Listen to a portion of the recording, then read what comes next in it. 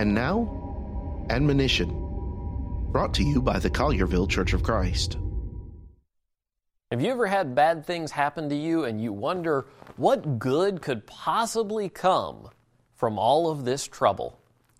Paul ended up put in prison, thrown in jail, beaten, shipwrecked, taken to another city, into Rome, and then put in jail again, and stayed there. But in Philippians chapter 1, while imprisoned, he writes this, "But I want you to know, brethren, that the things which happened to me have actually turned out for the furtherance of the gospel. For those who preach the gospel, hard times come. But sometimes we find that the hard times are open doors to preach the truth." Are you looking for open doors to proclaim the gospel?